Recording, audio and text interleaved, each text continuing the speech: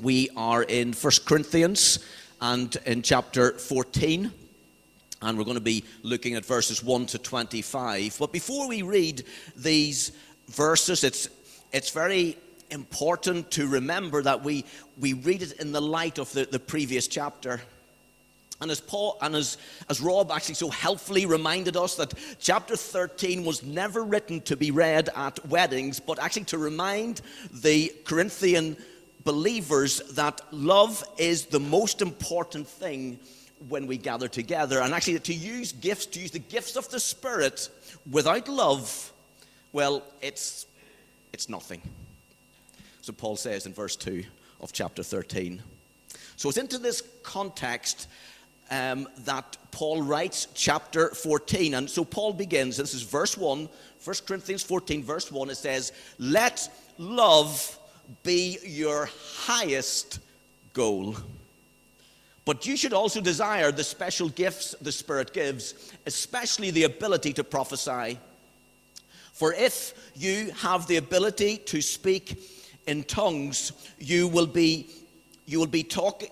If you have the ability to speak in tongues, you will be talking only to God, since people won't be able to understand you. You will be speaking by the power of the Spirit, but it will all be mysterious. But one who prophesies strengthens others, encourages them, and comforts them. A person who speaks in tongues is strengthened personally, but one who speaks a word of prophecy strengthens the entire church. I wish you could all speak in tongues, but even more, I wish you could all prophesy.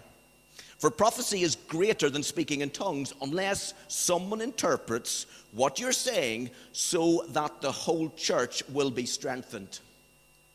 Dear brothers and sisters, if I should come to you speaking in an unknown language, how would that help you? But if I bring you a revelation or some special knowledge of or prophecy or teaching, that will be helpful. Even lifeless instruments like flutes or a harp must play the notes clearly, or no one will recognize the melody. Even the bugler doesn't sound. If the bugler doesn't sound a clear call, how will the soldiers know that they're being called to battle? It's the same for you. If you speak to people in words they don't understand, how will they know what you're saying? You might as well be talking into empty space. There are many different languages in this world, and every language has meaning. But if I don't understand a language, I will be a foreigner to someone who speaks it, and the one who speaks it will be a foreigner to me. And the same is true for you. Since you are so eager to have the special abilities that the Spirit gives, seek those that will strengthen the whole church. So anyone who speaks in tongues should also pray for the ability to interpret what is being said. For if I pray in tongues, my spirit is praying, but I don't understand what I am saying. Well then, what shall I do? I will pray in the Spirit, and I will also pray in words I understand. I will sing in the Spirit, and I will also sing in words I understand. For if you praise God only in the Spirit, how can those who don't understand you praise God along with you? How can they join you in giving thanks when they don't understand what you're saying? You will be giving thanks very well, but it won't strengthen the people who hear you. I thank God that I speak in tongues more than any of you, but in a church meeting, I would rather speak 5 understandable words to help others than 10,000 words in an unknown language. Dear brothers and sisters, don't be childish in your understanding of these things. Be innocent as babies when it comes to evil, but be mature in understanding matters of this kind. It is written in the Scriptures, I will speak to my own people through strange languages and through the lips of foreigners, but even then they will not listen to me, says the Lord. So you see that speaking in tongues is a sign not for believers, but for unbelievers. Prophecy, however, is for the benefit of believers, not unbelievers. Even so, if unbelievers or people who don't understand these things come into your church meeting and hear someone speaking in an unknown language, they will think you are crazy. But if all of you are prophesying and unbelievers or people who don't understand these things come into your meeting, they will be convicted of sin and judged by what you say. As they listen, their secret thoughts will be exposed, and they will fall to their knees and worship God, declaring, God is truly here among you. Now, it's quite a long reading. I hope you've got most of that. And we are dealing here with the church in Corinth, that had some major imbalances in their worship. And so Paul, as he spoke to the Corinthians, he was rebuking them for their pride and for their self-conceit, because they were managing their gifts like no other church was doing at that particular time. There was no control, there's no order, there is no regulation. It really was just a free-for-all. Now, we're going to come back to more of that maybe next week. For the Corinthian Christians, speaking in an unknown language was the most important gift of all the other spiritual gifts. So they enjoyed nothing better than to be heard and to be seen speaking in tongues, probably because it was expressive and it gratified their pride. But Paul was actually scathing towards them, so much so at the end of this chapter, he basically asked them, who do you think you are? Like, such arrogance that seemed to be coming from them. So it's not surprising, as Paul begins in chapter 14, in verse 1, he starts with a very strong correction to them. And I'm hoping that by now you've worked out from this little mini-series that we're doing in 1 Corinthians, hopefully that you've realized that there are two principles that need to be in place when we approach this whole subject of spiritual gifts. The first is this: the foundation, the basis for everything that we do must be love. Secondly, all the way through this chapter, Paul is very clear about the purpose and the points of gifts. And we read it repeatedly in verse 4, in verse 5, in verse 17. The gifts must and should strengthen the church. This is what Paul encourages again in verse 12 when he talks about using gifts that build up the church. And Paul exhorts the church to pray for, to look for, to use gifts that will help other believers. Spiritual gifts are for the strengthening and for the building up of the church. So listen, if we choose to dismiss them as either not for today or we just want to avoid them, not only are you unbiblical, but actually you're missing out on God's strengthening and God's blessing through one another. However, you will notice that Paul's focuses in here on two very specific gifts: the gift of prophecy and the gift of tongues, speaking in an unknown language. And I think the reason for this, well, is maybe obvious, but these gifts probably have caused the most controversy and probably the most debate and arguments over the years, and actually are probably maybe one of the two most misused gifts of the spiritual gifts. But before I get into some more detail, let me just briefly recap. When the Holy Spirit baptizes or fills your life, He will impact you in a number of ways. The first, you will experience the love of God. Now, I know we've already said this, and both Rob and Dave have already dealt with a lot of this, but listen, we cannot overemphasize this enough. There is always an impartation of God's love into your life as you encounter the Holy Spirit. The Spirit always points you towards Jesus and assures you of His great love for you. And from that, there will be an outworking of that among one another. Secondly, there will be a response when the Holy Spirit comes that will change not just your emotions, but will also change your heart. Now, I've seen as God has touched people, I've seen people be just very still, very quiet as God's peace just rests upon them. Others I've seen cry, laugh, sing, even shout. There are others there's been a physical reaction where bodies have shaken or even fallen to the ground in the presence of God. But listen, there is always a deep sense of joy as you marvel at your salvation. So the outward manifestations may vary from person to person, but in many ways they are actually incidental, because we're not seeking after experience, no matter how dramatic they may be. We are seeking after the presence of Father God. A true encounter with the Holy Spirit will change not just your emotions, He will change your heart. And that is the real test. Thirdly, you will receive gifts and you will grow in the fruits of the Spirit. Now, there are a number of gifts that of the Spirit mentioned in the New Testament. We've talked a little bit about some of them. The main passages are 1 Corinthians 12, verses 8 to 10, which we talked about a few weeks back. Ephesians chapter 4, verses 7 to 13. And Romans chapter 12, verses 3 through to 8. And they mention the gifts of wisdom, of knowledge, of faith, of healings, of miracles, of prophecy, of discernment, of tongues, of interpretation of tongues, of administration, of help, of hospitality. But then also we read about the fruits of the Spirit, or rather the fruit, singular, of the Spirit in Galatians chapter 5, verses 22. Love, joy, peace, patience, kindness, goodness, faithfulness, gentleness, and self-control. I want to note something here.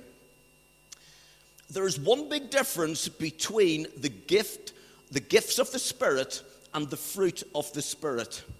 The fruit proves your spirituality. Gifts do not. They are given. You just receive them. They are a gift from God. You've done nothing to deserve any of them.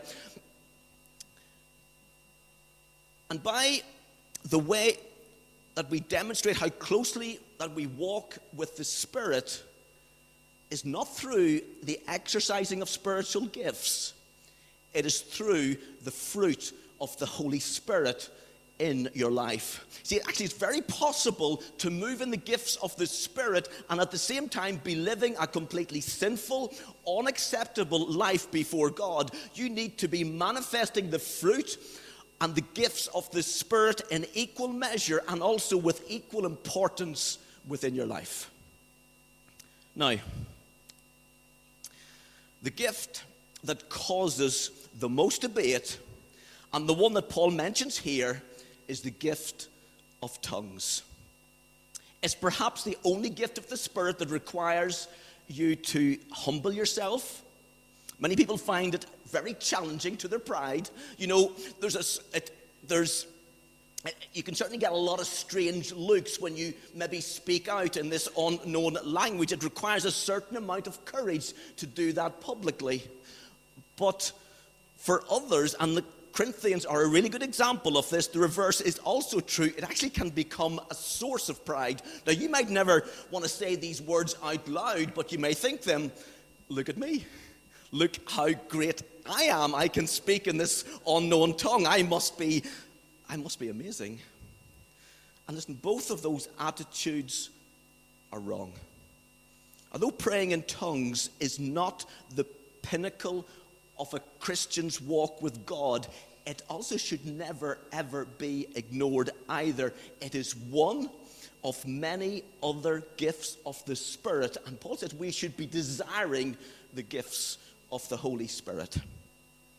So what is the gift of tongues? Well, in 1 Corinthians 13, verse 1, it's described as a human or angelic language. In 1 Corinthians 14, verse 2, it's described as a prayer language. For anyone who speaks in a tongue, Paul says, does not speak to people, but to God. Now, this is important to understand, particularly when it comes to the interpretation of a tongue. This unknown language can be described as a prayer language. It expresses our adoration of God. In very simple terms, prophecy is when God speaks to us, whereas a tongue is when we speak to God.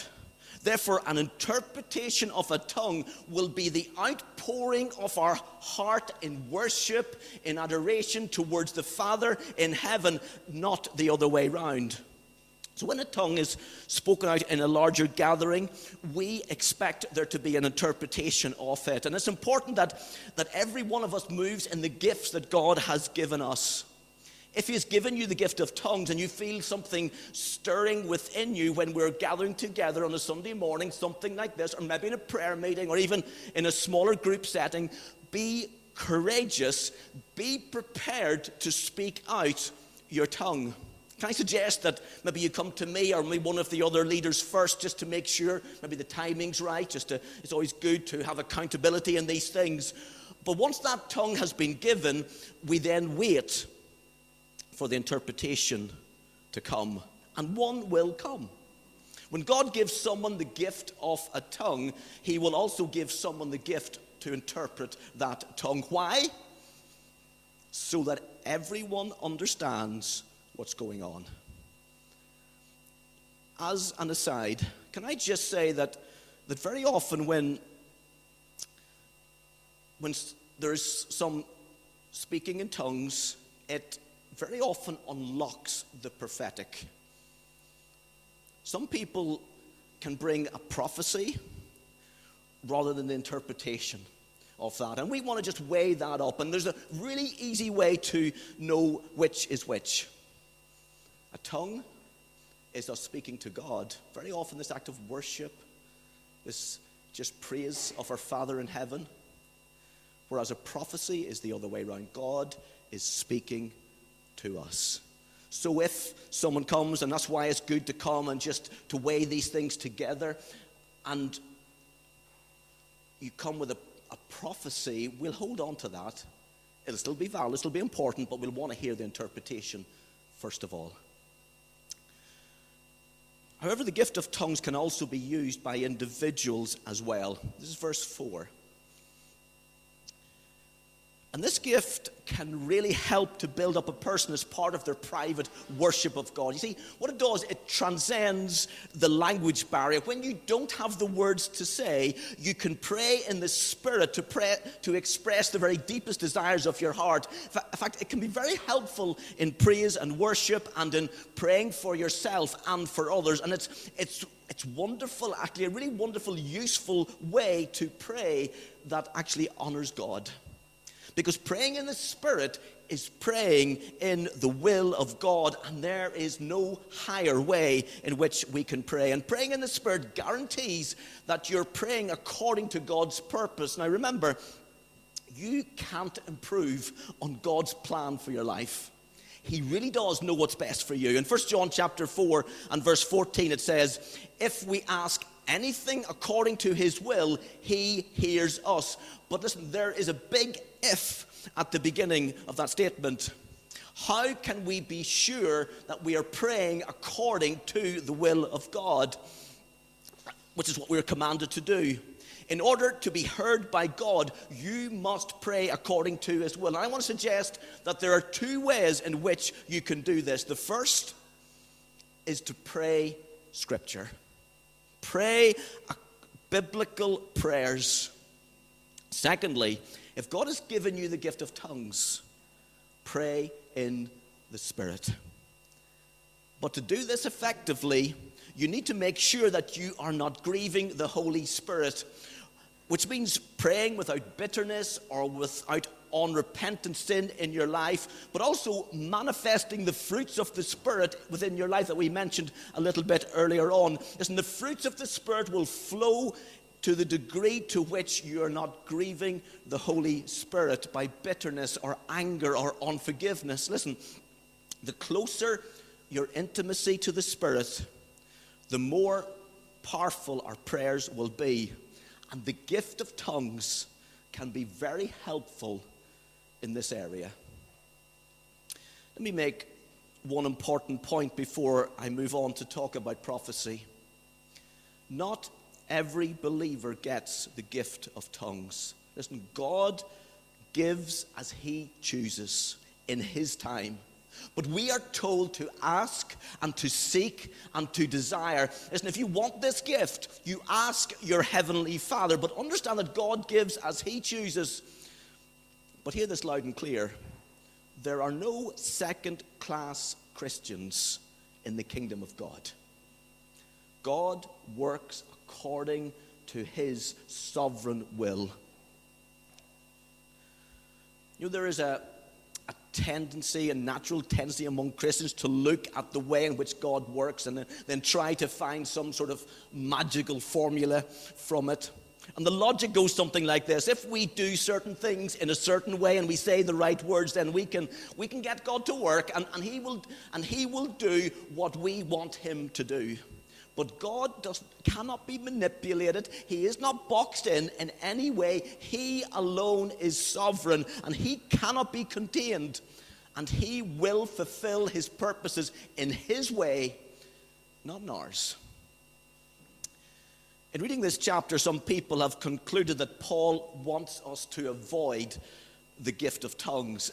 That is simply not true.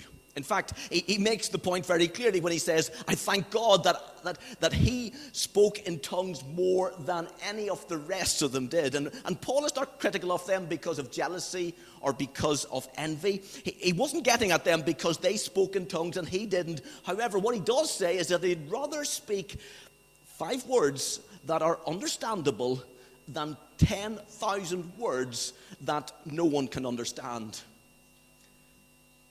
To prefer noisy showmanship rather than worth and substance is childish. A Christian should be harmless as children and free from all malice, but this does not mean that we should not be wise or knowledgeable. There should be a real clear sign of maturity, and for this reason, he encourages the Corinthian church to desire and to seek after the gift of prophecy. However, just like the gift of tongues, much ink has been spilled about what prophecy actually is. And it's, at its very simplest, prophecy is a spirit-led utterance of biblical truth. It's God speaking to us. Now, this incorporates preaching, Christ-centered gospel conversations, as well as directional words and revelation from God into maybe an individual's life or even into the future. Foundational to prophecy is the fact that the Bible is still the key way that the Spirit will lead us today. Listen, we stand on the authority of Scripture, and we do not move off that. God's word is unchanging, so prophecy today will never add to the word of God, and it will never contradict what the Scripture teaches. The gift of prophecy gives direction, it builds up, it encourages, it comforts believers and the church. And when prophecy speaks into future events or specifically into someone else's life, it needs to be handled with discernment and with wisdom. The big advantage of prophecy, in contrast to the gift of tongues, is that prophecy can just be easily understood, whereas tongues are unintelligible unless they're interpreted. Everyone can understand when a prophecy is given, but both need to be handled carefully and with real discernment. I heard a story of a woman who went to a prophecy meeting in a church in Northern Ireland. A well-known prophet had come along, and on the way to that meeting it had been raining, and she was walking along and a car drove through a really deep puddle and absolutely soaked her from head to toe. Fortunately, she had called into the dry cleaners and picked up her daughter's dress. She carried on to church, changed in the toilets, and the dress was slightly too short for her. Her hair was, a bit bedraggled looking, but she was keen not to miss the start of the meeting.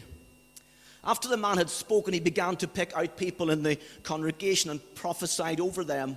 He picked out this Christian woman and he said, God will release you from your evil way of prostitution. It was sad enough that this woman or this man had not heard from God, but he had just badly misread the situation. And even worse was the fact that the people in that church, at least some of them, thought, you know what? There's no smoke without fire. Even her husband had doubts. Years later, another prophet came into that same church. To this woman's credit, she was still worshiping God there. As he began to speak, God spoke to him and said, I have a word for that woman. You could have heard a pin drop. The word he got was, he should never have said that. At this, the woman broke down. He carried on and he prophesied powerfully over her life. Listen, how careful we must be when we prophesy. We must speak only God's word, not what our eyes tell us or what even our minds are thinking. Perhaps Paul had heard of situations like this, and that's why he laid down some guidelines, some safeguards in the second half of this chapter. We're going to come back to them again, hopefully next week. But listen, just because someone gets it wrong, and people do get this wrong, both in prophesying and sometimes in speaking in tongues as well, we must not think that we're just going to avoid these gifts. That's not Paul's point here. Paul's point is that we do it well, we do it biblically, and we do it right, and we build up the church. Perhaps one of Paul's best arguments to support the need for prophecy is this. This gift is effective in reaching those who do not believe in Jesus. And Paul's argument goes something like this. When people come into a church who don't understand the gospel or don't believe in Jesus yet, if they come into a place where people are speaking unintelligibly, like that, is that the word? And that can, of course, can apply to an unknown language, or as well as even just confusing talk, or actually just unhelpful Christian lingo. They won't be able to understand what is going on, and they will leave. They will continue on in a life that rejects God. But when a non-believer hears a word from God in a way that they understand, i.e. prophecy, which can include preaching, prophetic declarations of truth, as well as a direct revelation from God into a specific person's situation, they are offered the beautiful gift of salvation. When God's voice is heard clearly, lives are changed. This is the powerful gift of the Holy Spirit, which must be used wisely and with accountability, but ultimately to bring glory to our Father in heaven. A Christ-centered church should be a place where the Holy Spirit is working and moving.